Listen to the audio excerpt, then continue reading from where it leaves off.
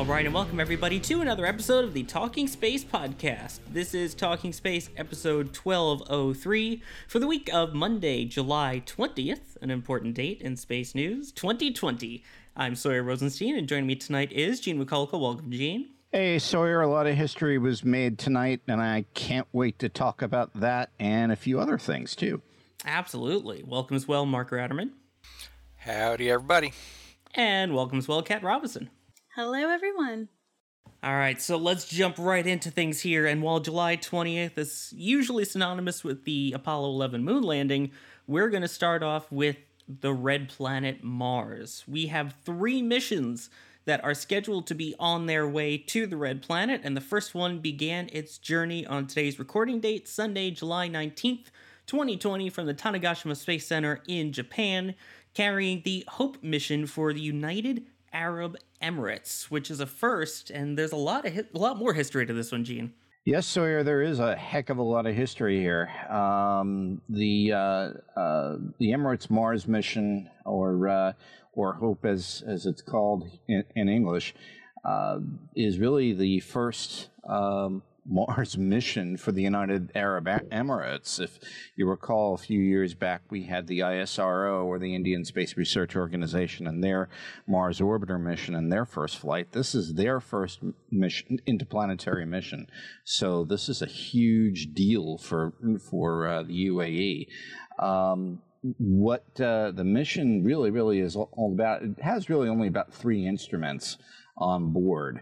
The mission really is to go ahead and take a look at Mars from a climate standpoint, and take a look at it in 3 light wavelengths: the infrared, the ultraviolet, and of course visible light. That's not just the whole gist of this mission.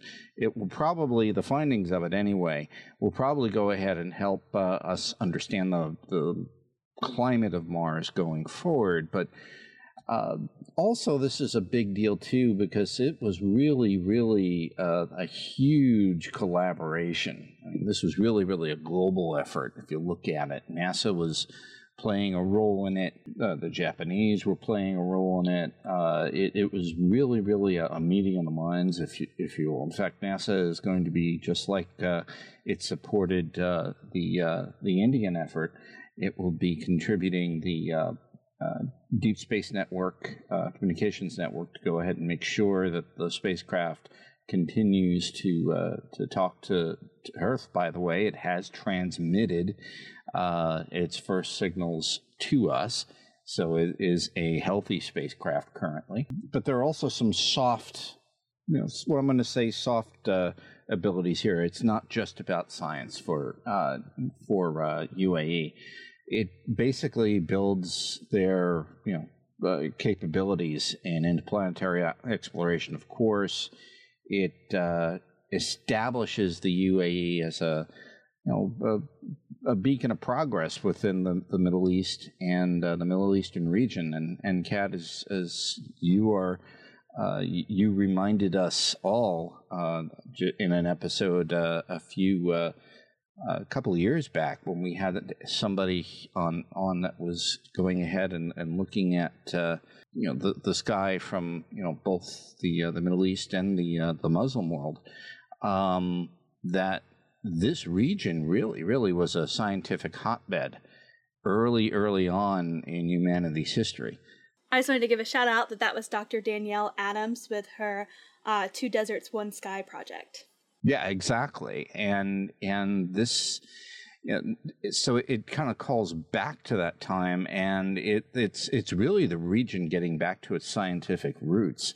What they also want to do is demonstrate that the UAE is a leader in space research, and to go ahead and inspire the next generation, not only of individuals all over the world, but in particular in the Arab world. So, children will go ahead and try to go ahead and aspire and say, hey, if we can put something, all the way to Mars, what can we do? How can we help? And I think it's going to inspire the folks going forward. But it will take about but it'll take about 7 months to reach Mars, just as much as it will take our other probes that we'll talk about in a little bit.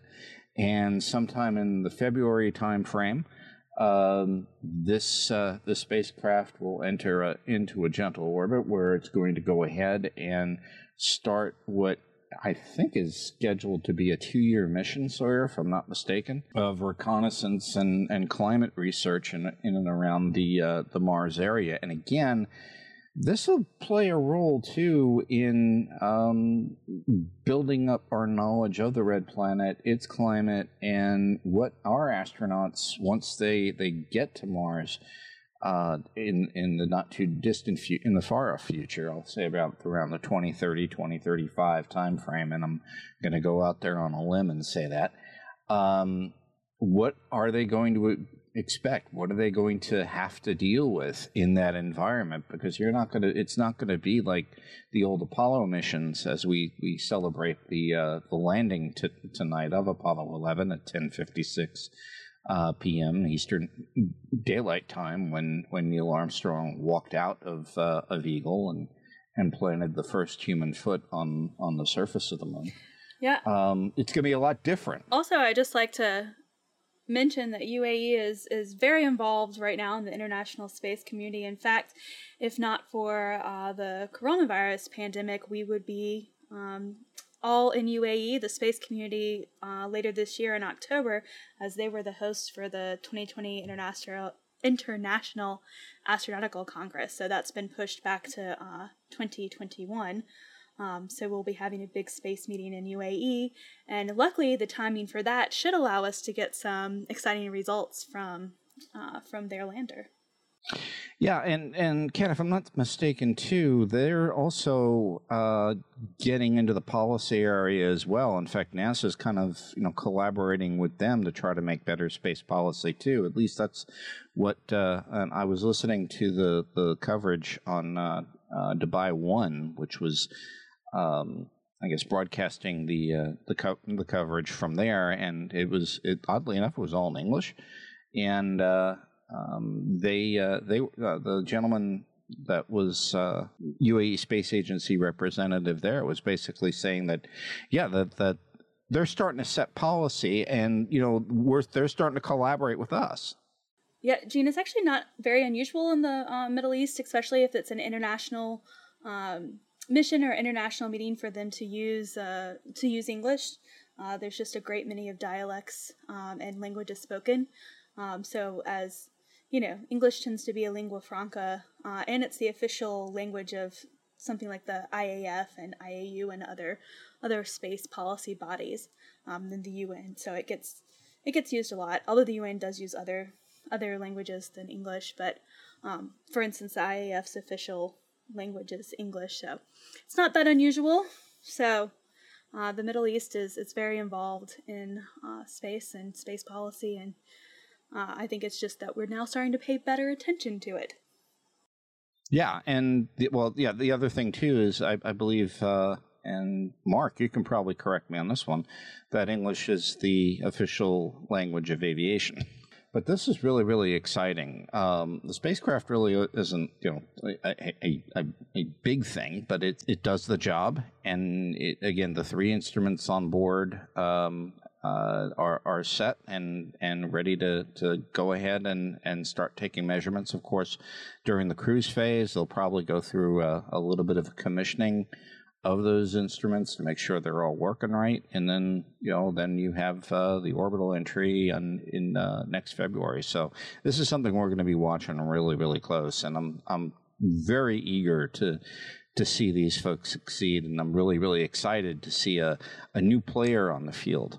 I mean, I think it's exciting. We've got multiple players now in the game, and these countries and private entities are all getting money now, so let's see what they can do in terms of exploration. And the other big thing with this mission is they are not only trying to, get this within the 2-year windows that come around to launch to Mars, but they're also planning on having it arrive in 2021, which will mark a very important anniversary for them as well. I'm going to just throw this question out there. Do you, and Kat, maybe even you might have any further insight on this one than I do. Do you see these folks participating in the upcoming Artemis program? Possibly. I think that has more to do with U.S. policy than it does with Middle East policy, whether it's UAE or any other nations. We have some pretty strict policies with ITAR in cooperation, which is one of the reasons we don't work as much with China, although there is cooperation with China in space that does happen, despite some of the congressional issues. I think that will depend more on U.S. policy than UAE or any other Mideast nation policy.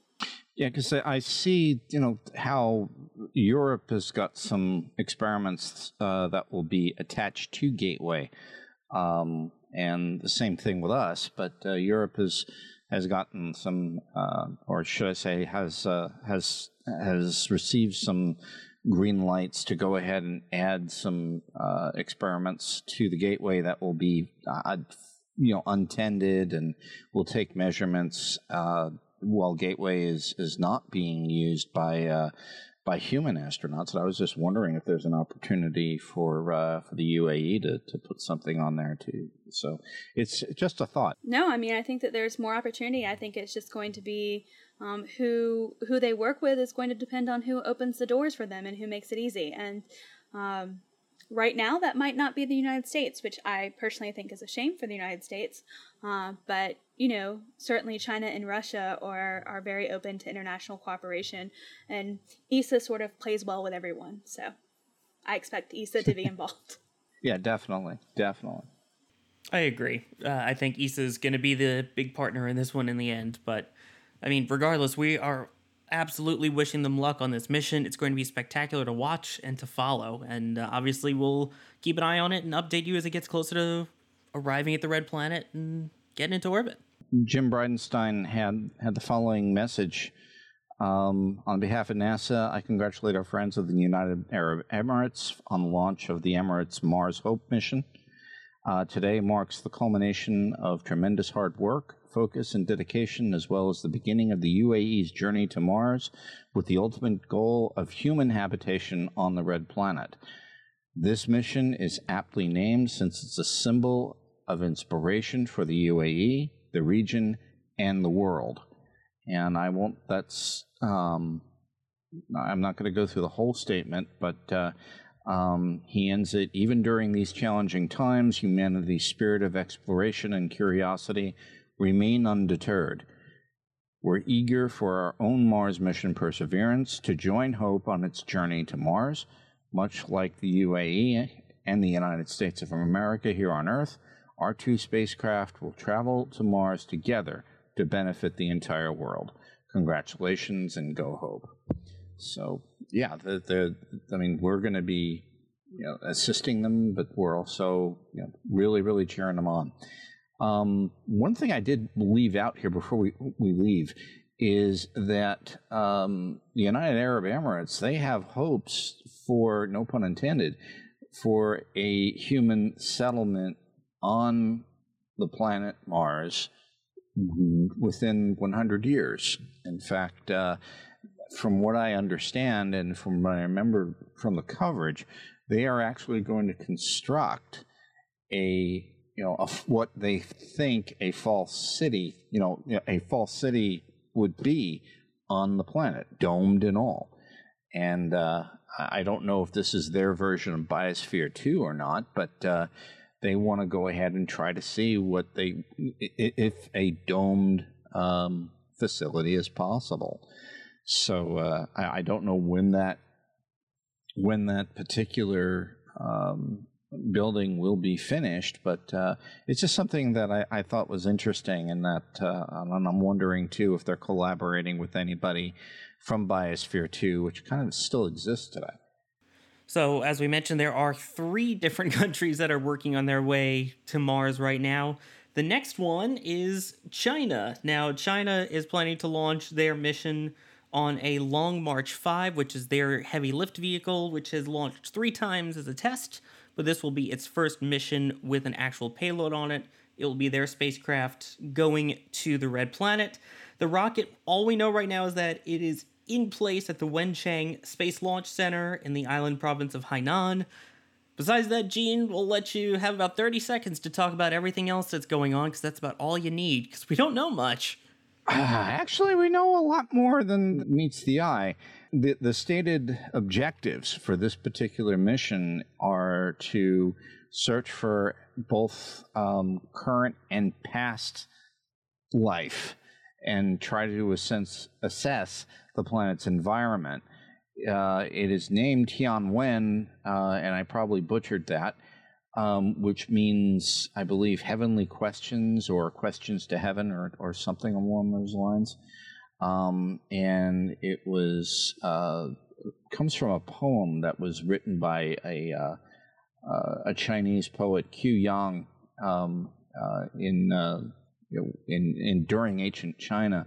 And this is not China's first mission to Mars. They did have a part in the ill-fated Phobos Grunt mission.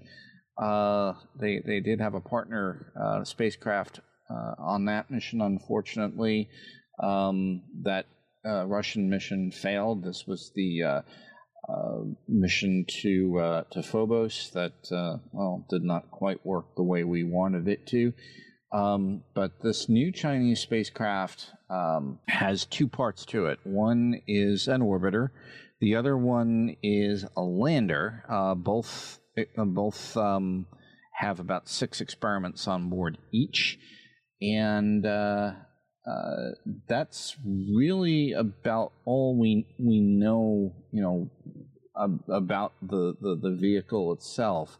That Long March 5 kind of rolled out by surprise, and the Chinese have been kind of tight-lipped on the exact launch date for this particular mission. So this is going to be something that you're just going to have to watch certain social media accounts. Andrew Jones, if you don't follow him on Twitter, please, and if you're into the Chinese space program, that's a gentleman that you really need to follow.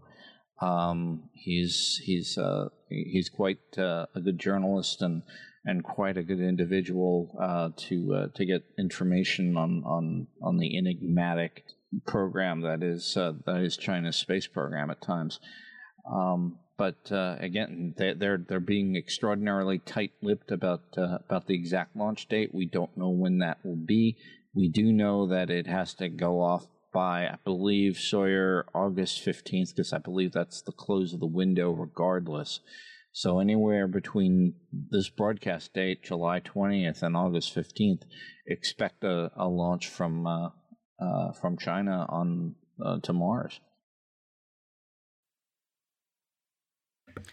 Yeah, and again, China has been very quiet, but when they do succeed, they make their achievements very public. So it's something we'll definitely hear about. But just to think, in 2003 was the first time that they launched humans from China into space. And here we are in 2020, and they're now already moving on to Mars. Their space program is advancing really quickly. Yeah, but they haven't really launched, and I'm just going to play devil's advocate here, Sawyer, just for a minute. They haven't really launched humans. When was the last time they did launch humans? It was when they had their space station that they were testing that ended up crashing into the ocean. Right, and so again, I kind of, I always hear this thing, oh, China's overtaking us. The last time I checked, the United States is the only nation on the face of the planet that has basically done an entire reconnaissance of the solar system. We've got more eyes on the heavens and more space telescopes. We've got more probes out there than pretty much anyone. So any nation currently. I'm not trying to be jingoistic. I'm basically stating facts. So anytime I hear, oh, China's overtaking us in space, I'm like, what do you think about that for a minute? And I don't buy that, but at the same time too, I think that there's something to be said of their ambitions, and I wish them well, but I still consider us to be be part of that. And I'm trying not to get into some of the political differences as far as cooperation. That is up to our politicians to work out. But do I see a day where the two nations will cooperate in space? I don't know. But, a lot of things have to change, and from a political standpoint, and I just don't see that path. I just don't see that pathway right now. Yeah, we were certainly much closer to U.S. and China cooperation 4 years ago than we are now. Yeah, agreed. Yeah, so, there are programs still to watch, and we'll, of course, keep an eye on their Mars mission, and even though it is China, we all hope for all space missions to be successful, so we'll hope that they get their first successful shot at the Red Planet. I would also like to mention, if you're a Twitter follower, give Hani Persian a follow on Twitter. They follow the Japan, China, North Korea aerospace news. Really great information. You're going to get a little bit more nuanced coverage than you might get from some of the U.S. outlets. So. Ooh, cool. Do you have the Twitter handle again? The Twitter handle? Yes, it's because I'm going to do it. Hani Persian. It's at HANIPERSIAN. Very good coverage of sort of Asian space exploration there.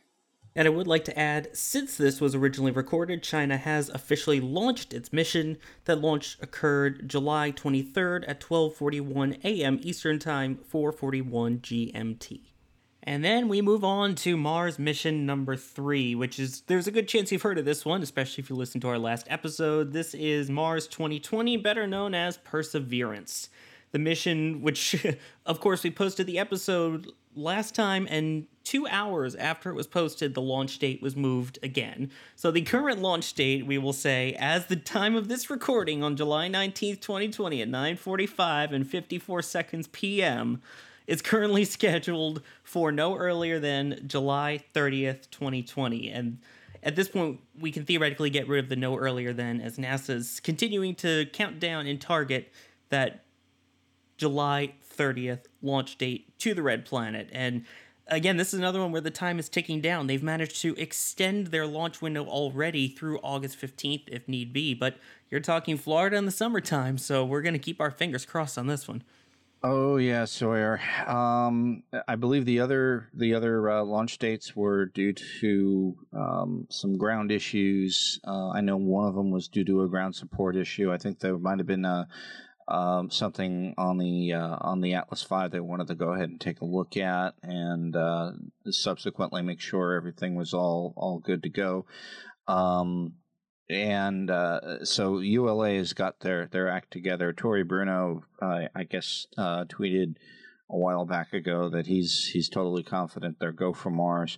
So they'll do this by the numbers. I know Perseverance has been nestled into its nestled into the fairing and is now sitting atop the Atlas, awaiting its flight to Mars. So, yeah, this is going to be a good one. And what I'm honestly looking forward to, and this is just me because I have a thing for helicopters.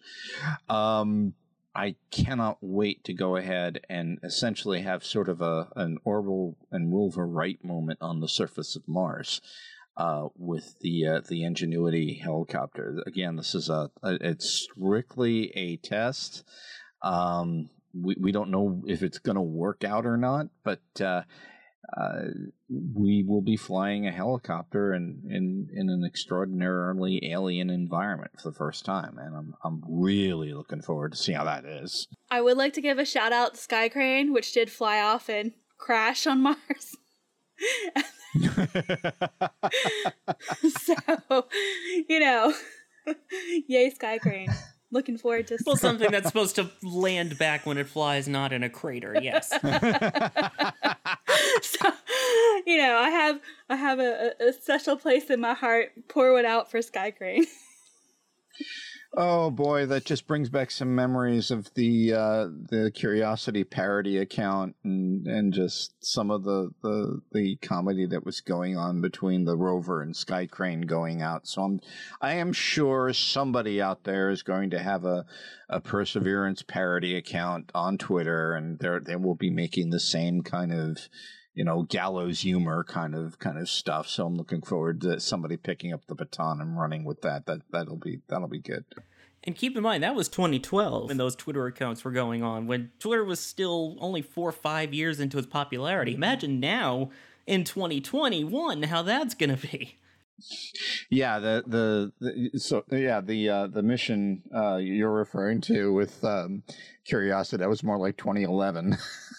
It launched in 2011 and landed in 2012, just like this one will launch in 2020 and is scheduled to arrive in February of 2021. It's a whole new world just to think in those 9 years where we've come, and here we go back to Mars again. And we have TikTok now. Oh no. You had to mention that. Somebody's going to get some ideas. Admittedly, ULA does have special Mars Perseverance stickers for Instagram, if you so choose to post those to your story. And NASA is doing a social media sort of contest in a way. What they're asking people to do is they're asking people to record their own launch countdown and be creative with it. The 5, 4, 3, 2, 1 liftoff. And they may play some of those during their live stream. So if you think you can be creative enough, use the hashtag Countdown to Mars and submit your countdown and maybe sneak a Talking Space logo in there somewhere. Yep, and NASA's also launching a virtual tweet up the same way they did with the Launch America DM2 mission. So if you are a user of Facebook, you're automatically eligible. They're going to be doing some interesting little tours on Facebook and behind the scenes stuff and all of that. So it may be worth giving it some time and effort and joining in on that. There's some other really good videos out there too on the NASA YouTube channel about the mission, but Jezero Crater again is going to be a whole different ball of wax than Gale Crater was, and I'm really looking forward to unveiling its secrets. I mean, hopefully this is really going to be the search for. This is really going to be the start for the search for evidence of former life on Mars, whether microbial or anything like that. And as Jim Bridenstine himself said, we're not talking bunny rabbits here. We're talking microorganisms and single-celled life and so on and so forth. We're not talking about big beasts that are roaming the sands of Mars here. So whether or not that life did exist in the past or exists now, Jezero Crater is probably a pretty good candidate for trying to unlock that secret. So I'm hoping that who knows, maybe we'll find something interesting. But that's almost like a whole show into it of itself. If you've discovered life, how do you define it? So again, I'm really eager for this mission. I'm hoping all the best for it. I mean, this is going to be our most sophisticated rover yet. It will really be destined to go ahead and help us further with our knowledge of the Red Planet, and hopefully help future explorers of Mars learn, so we can learn more about the planet before we send our humans along. Wait, you mean to tell me there's not bunny rabbits hopping around on Mars right now? No. Of course not, Sawyer. It's Bigfoot. Bigfoot lives on Mars. That's why we can't find him on Earth. Oh, okay. With his cousin, the Yeti. Gotcha. Exactly. Boy. By the way, I'd just like to point out, there are also, going up on this mission, there will be people, so to speak. Your name may be going to Mars if you signed up for it, which if you did sign up, by the way, you can download a special boarding pass right now. You have the ticket to Mars if you put your name on it.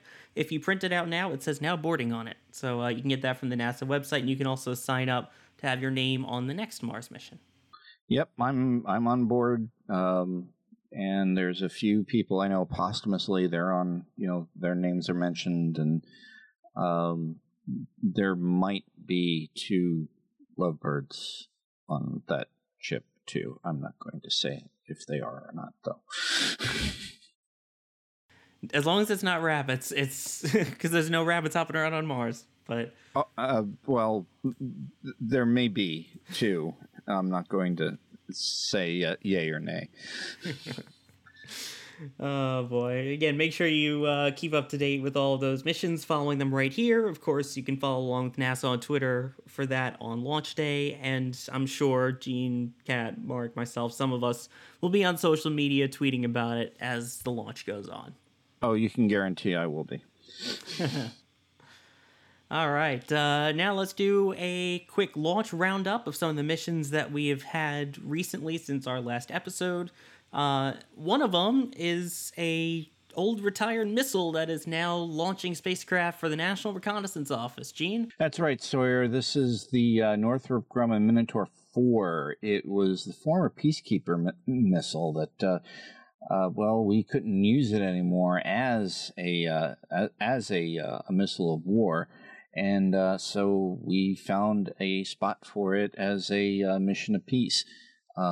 We kind of took some swords and made plowshares out of them. In this instance, however, it's basically the same rocket that launched the Laddie mission, if you folks remember that, toward the moon. That was a lunar dust indicator. The NROL 129 mission, of course, was a classified mission, so we really didn't know what the payload was on board, but it was essentially 3 CubeSats for the National Reconnaissance Office.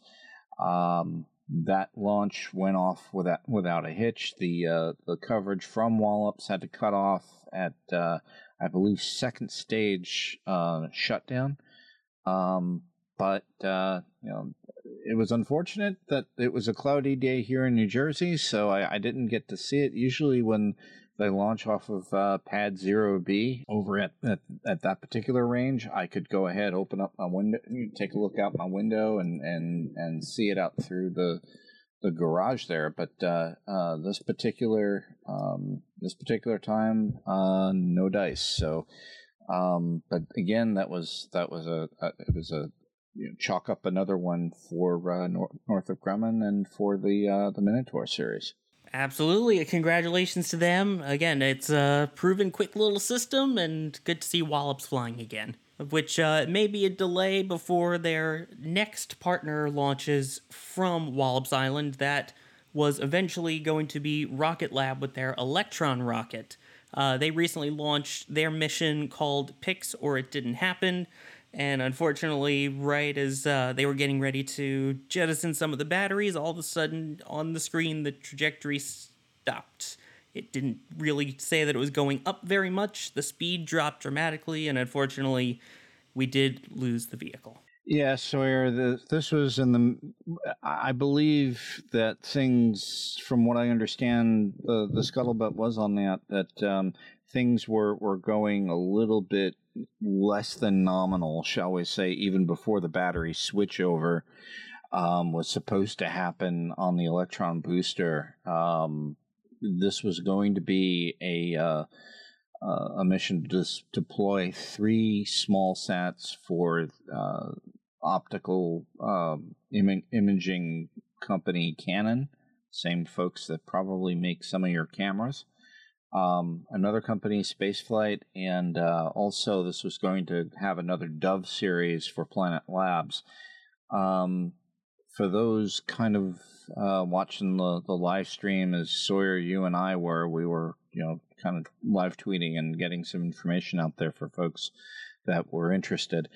The problem it looked like it started during that battery switchover, and if anybody who was taking a look at the telemetry coming down, it looked like the altitude was going and speed were going in the wrong directions all of a sudden, it really didn't look pretty at all.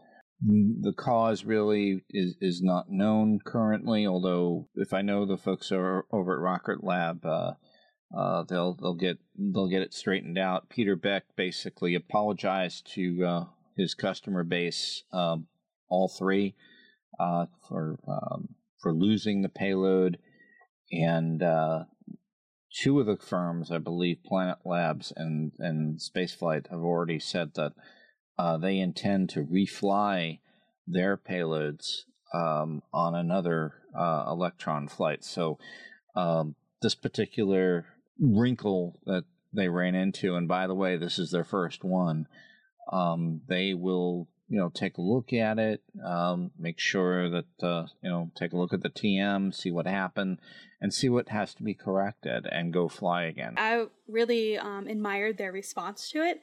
It's not often that you get a direct apology to their customers in a vehicle loss, and I have to say that I think that they handled it very well. Especially, I mean, we all know how devastating it is to lose a vehicle for any reason, but they really showed an enormous amount of grace with that, and I really think that they're going to recover from this with a better understanding and move forward and continue to get customers and to fly for customers. And I think that that their customers saw that, and they saw the genuine care that for their customers that was put first in their reaction. Yeah, and Kat, I can't agree with you more. I mean, it basically showed how the company's really trying to put their flying, their paying customers first, and saying, hey, we messed up, we're going to make it right, and they responded and had full confidence, and was that they're ready to fly again on another vehicle. So I don't know what the implications of this are going to be long term. I do know that they scheduled a launch, their first launch out of the company's Launch Complex 2 at some time. It was supposed to be for the end of the summer, but I don't quote me on that. It was going to be again a launch for the U.S. Space Force. Just like the Wallops mission, I will say that was also the first time that NASA Wallops hosted a U.S. Space Force mission. But I'm not sure what that does for the, I believe, the STP 27RM microsat mission, which is the Space Force mission that they're going to fly they're going to fly out of Wallops. I don't know what that does to that schedule or not. I do know this, that they'll go ahead, they'll analyze what went wrong, and Electron is going to walk out of this, a far better booster as a result. Again, I will also point out too that both Tory Bruno and Elon Musk also offered, saying, hey, tough break. They had full confidence in Rocket Lab dusting itself off and going to fly again. And I think that also says something about the aerospace community in general. They know what it's like to go ahead and lose a payload. And nobody was breaking the corks open over at ULA, SpaceX or Blue Origin or any of them, because they were probably looking at that and thinking, there, but go the grace of God, go I. And two is, stuff happens, and it's just the way the industry works. Exactly, and they will recover from this. They pretty much always do, all these companies, and it's happened pretty much to all of them, to most of the major players, and they'll get back to it. And of course, we're wishing them success as they examine exactly what happened and work on a fix. In terms of some other launches, we had 2 Falcon 9s that were scheduled to launch. One of them was going to be Starlink, their next batch of satellites, along with 2 ride-alongs. That was scrubbed first due to weather, then an issue with the rocket. And then there was another mission that was going to be launching a South Korean military satellite that was also delayed because of some issues with the Falcon 9. That is currently scheduled, hopefully by the time this is out, that'll be in space, scheduled on July 20th. And then don't forget, we also have people on board the International Space Station, and they are scheduled for another spacewalk this week. That will be the 300th spacewalk coming up. And it's a big one, the last one to deal with the batteries on board the International Space Station. Well, actually, Sawyer, they dealt with the batteries on the International Space Station. Well, a short-circuited battery. I believe the primary purpose of this particular EVA is to prepare their Tranquility node for the attachment of a new airlock that NanoRacks is going to be sending up later this year. And they want to get that installed onto the Tranquility node. So that is basically the gist of the upcoming spacewalk for both Bob Behnken and Chris Cassidy. They just about finished the battery swap outs on the S6 truss this past one, and gosh darn it, if you blinked, you missed it. They made that again look incredibly easy. They took all of the old nickel hydrogen batteries out. These are the old batteries that came up, for the station.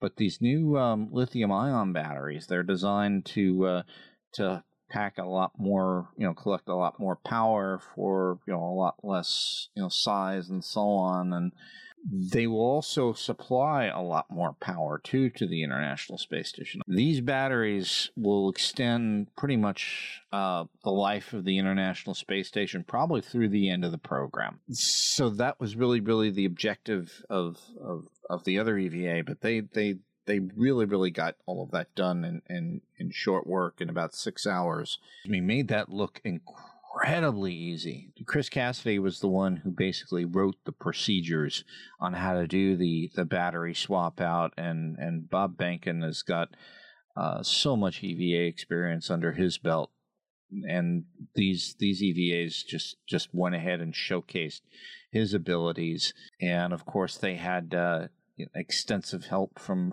the ground and training and so on. And I think too it speaks well not only of the astronauts but the folks standing behind them over at NASA Johnson. They were the ones really that had the wherewithal to go ahead and train these guys properly and so on. So hats off to everybody that stood behind both Chris and Bob on these EVAs. They've done some incredible work. So yeah, the next EVA that they have planned is going to be for preparing the Tranquility module to get that new NanoRacks airlock attached to it. So I'm looking forward to that, and probably so is NanoRacks. They'd like to get that up as quickly as possible. I think that's going to be coming up on a Cargo Dragon mission. And again, that's one of the new Cargo Dragons, the ones that have the identical design to the Crew Dragon.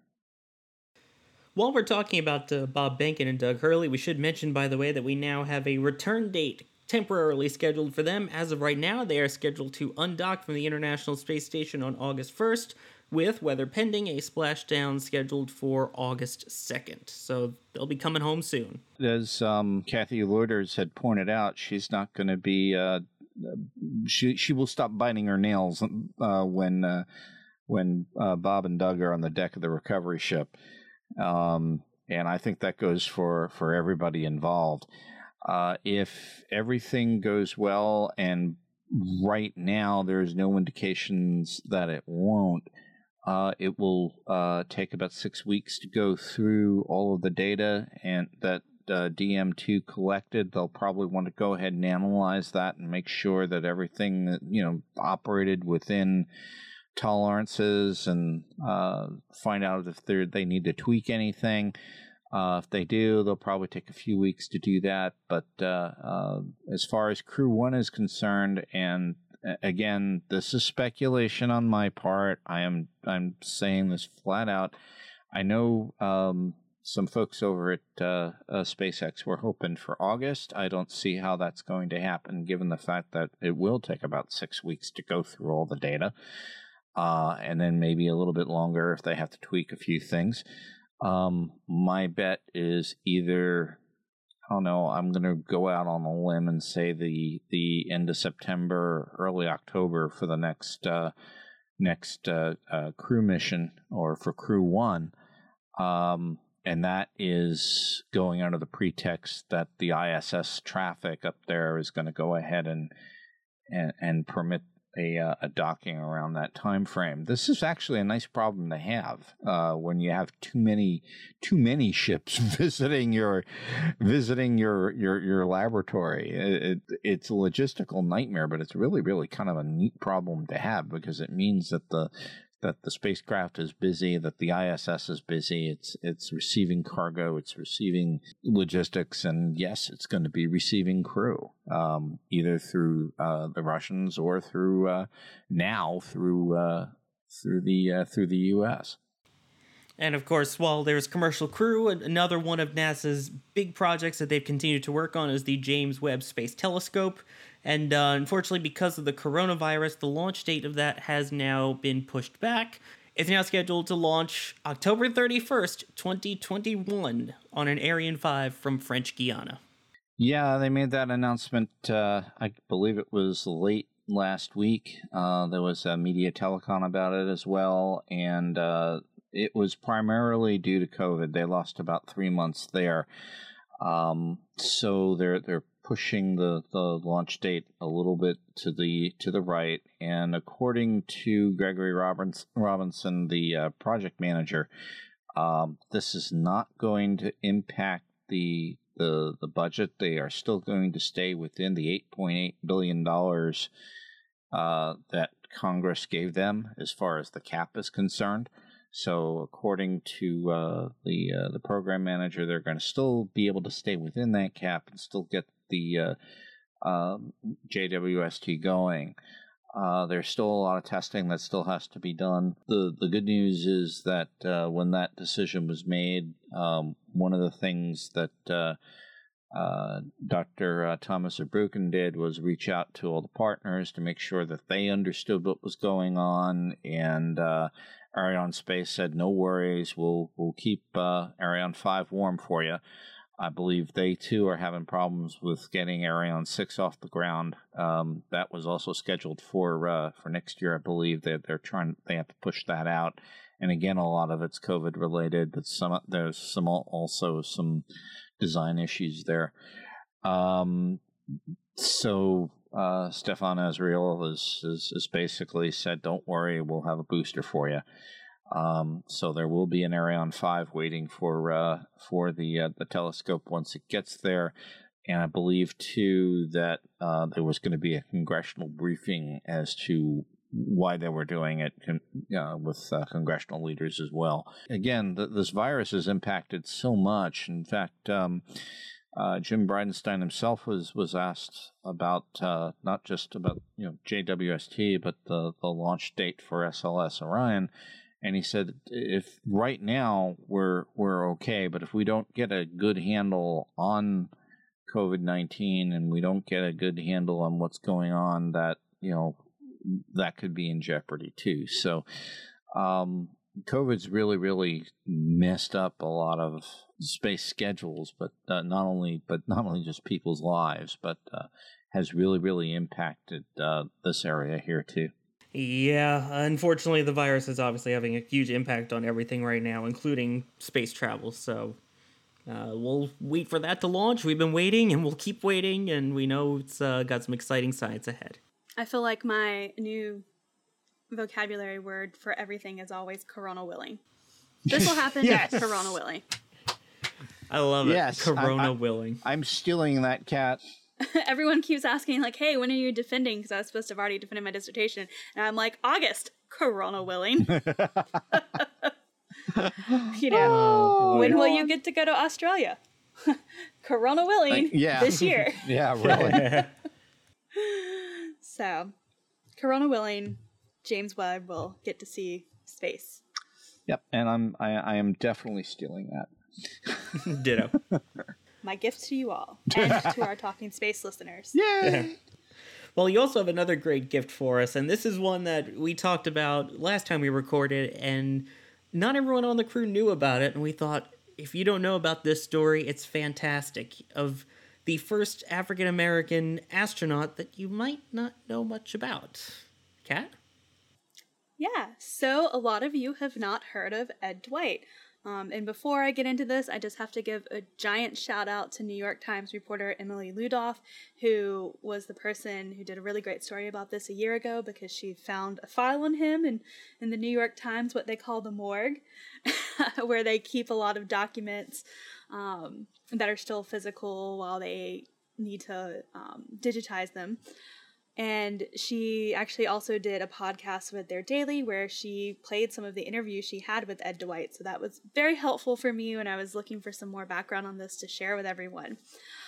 So let's dive right in. So as you know, most of us are familiar with the story of the Mercury 13, which were the women who passed all the same tests as the men who were selected by NASA to be astronauts in the early days of NASA.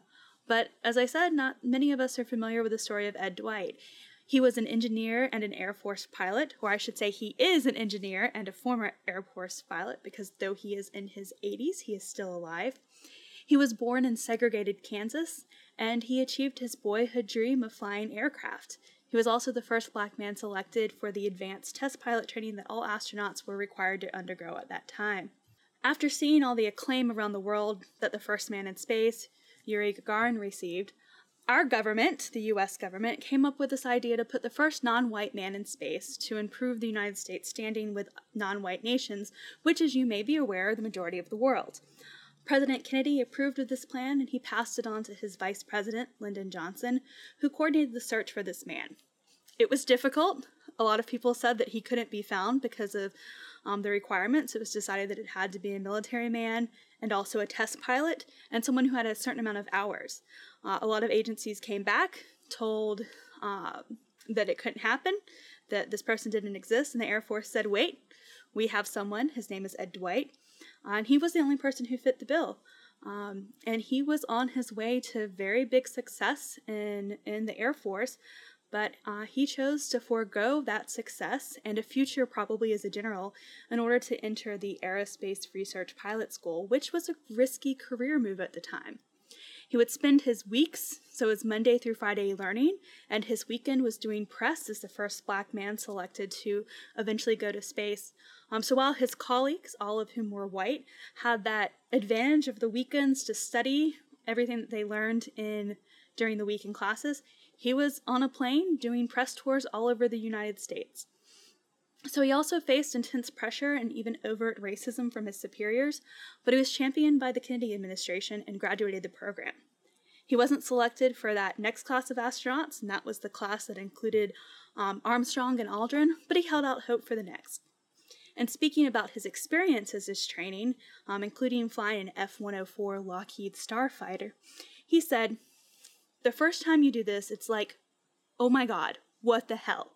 Look at this. You can actually see this beautiful blue layer that the Earth is encased in. It's absolutely stunning." Unfortunately, the assassination of President John F. Kennedy in 1963 ended Dwight's dream, and he was eventually transferred to another Air Force base and given assignments of less and less importance. It became clear that without the backing he had received from the administration and the people who advocated for him, that he would never become an astronaut, much less the first astronaut, after he was again passed over for the astronaut class selection. That left him to leave the military, resign his commission, and pursuing other opportunities. As I mentioned earlier, Ed Dwight is in his 80s. He is 86 today, and after time at IBM, among other endeavors, he pursued his Master in Fine Arts and he became a sculptor. His works of art memorialize the history and struggle of Black people in this country, and those monuments can actually be seen all over the nation and also in Canada. So we will drop some links in the show notes so you can learn more about his amazing life. But really encourage you, if you don't know about Ed Dwight, even start with Google. Wherever, find out more about him. There's some interesting short documentaries. Like I said, this New York Times article is really fascinating. You can go to his own website because he is an artist and a sculptor, and he talks about things that he's done there. and just a really interesting person who really just had a crazy inner drive and passion as a child to learn and carried that through adulthood. Yeah, I remember hearing his story, seeing it in a documentary somewhere online, and just the inspiration that he brought to kids across the country, that anyone could be an astronaut. It didn't matter your background, your finances, and most importantly, the color of your skin, of which finally, NASA eventually launched its first African American into space in the 1980s, but it gave that passion to people. And I mean, he was on the cover of, I believe it was Life magazine at one point, or Time magazine, and it's a shame that he never got to fly, but he's an amazing man, and from the interviews I've seen, he sounds like still an amazing spokesperson for flight and diversity. And gosh darn it, I'm hoping I'm pronouncing this correctly, the Amstro Diversity Committee and the Exploration Medicine podcast had a Zoom call just tonight at 6 p.m. Central, 7 p.m. Eastern, with Ed Dwight.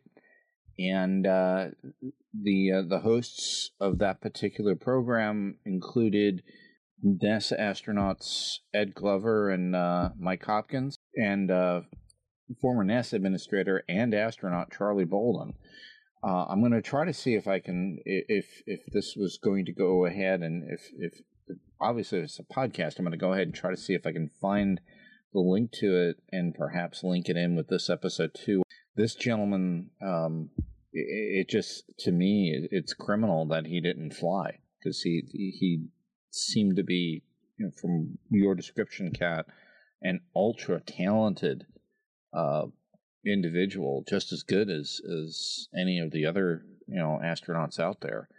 And it just seems to me a horrible waste of talent not to include this gentleman. And before we finish tonight, we did lose another icon here in the United States who had a surprising role that I didn't even realize with the space program. And Gene, you have a personal story about this man, so I'll let you take this. Yeah, well, this is Representative John Lewis, who passed away this week, the end of this week. He was an absolute legend in civil rights activism, and one of the things that is not really known, and there's a superb article by Marcia Smith at spacepolicyonline.com about the whole situation, but he was the deciding vote on whether or not the space station would come to be. There was a war, literally, in Congress. Representative Tim Romer had introduced an amendment to the 1994 NASA Authorization Act to basically kill the program. And that amendment went under a vote, and it went down 216 to 215. The deciding vote was cast by Mr. Lewis. And the idea, too, was that over, as reported by Marcia Smith, over the 9 years that President George W. Bush was there, there was I believe an expenditure of, I believe it was about $11 billion on the Space Station Freedom program. And that program went through, if anybody remembered those early days, went through several redesigns until finally it was, it was almost down to the wire. Freedom was essentially reworked into the International Space Station by President Bill Clinton. He invited other nation states on board the International Space Station, Europe, and including Russia. And at that time, too, Russia was basically trying to reform itself. It had the Soviet Union had fallen a few years earlier, and Russia was trying to go ahead and keep its place on the world stage. Not only was it trying to do that, but it was also a way of keeping these Russian high technologists employed and going and so on, because we did not want these individuals to go ahead and fall into the wrong hands and wreak havoc and using their technology with bad actors on the world stage at that time. And apparently John Lewis saw the wisdom in that and cast the deciding vote for the International Space Station. So it's just an aside story in this man's illustrious career. And again, we lost a true statesman and a true giant this week. And I just want to go ahead and point out the fact that, yes, he will be remembered for his civil rights contributions, but he made a grand contribution to space as well. Well, I think that one of the reasons that it's so poignant is that he believed that America pursuing space was related to his civil rights work. He thought that it was part of what made America a great nation, and he thought that pursuing that dream, to quote him after saying that vote, he said, we become great by dreaming and pursuing that dream. As soon as we lose the ability to dream and reach for the stars, we cease to be great. Representative Lewis held our nation to account and held it to the standard of its highest and most lofty ideals. And I think that's something that we can all admire and all just agree that, of course, he would have supported this because he believed in an America that could be great, and he believed in an America that lived up to its ideals. And so, we've certainly lost a giant, but we'll continue to make that good trouble and that necessary trouble. And Jim Bridenstine had the following words here, too. We mourn the passing of an American icon and civil rights leader, Representative John Lewis, who committed his life to uniting humanity on and off this planet. His leadership and the support of the International Space Station helped develop a worldwide coalition in space. His legacy of supporting international cooperation will carry on through the Artemis program, which will include the broadest coalition in the history of space exploration. Close quote. So, high-sounding words indeed. It's a sad loss, but again, we're thankful for his contributions. And on that note, I'd like to thank everybody who joined us here tonight. Thank you for joining us, Gene McCulka. Was a fun evening, Sawyer. Thanks so much for doing the honors and keeping all the cats in line. Looking forward to the next time. Thank you as well for joining us, Mark Ratterman. See you next time. And thank you as well for joining us, Kat Robinson. Always a pleasure. And thank you, of course, for listening and joining us. And as always, have a great day, night, evening, or whatever it may be. Where you are, wear a mask and wash your hands.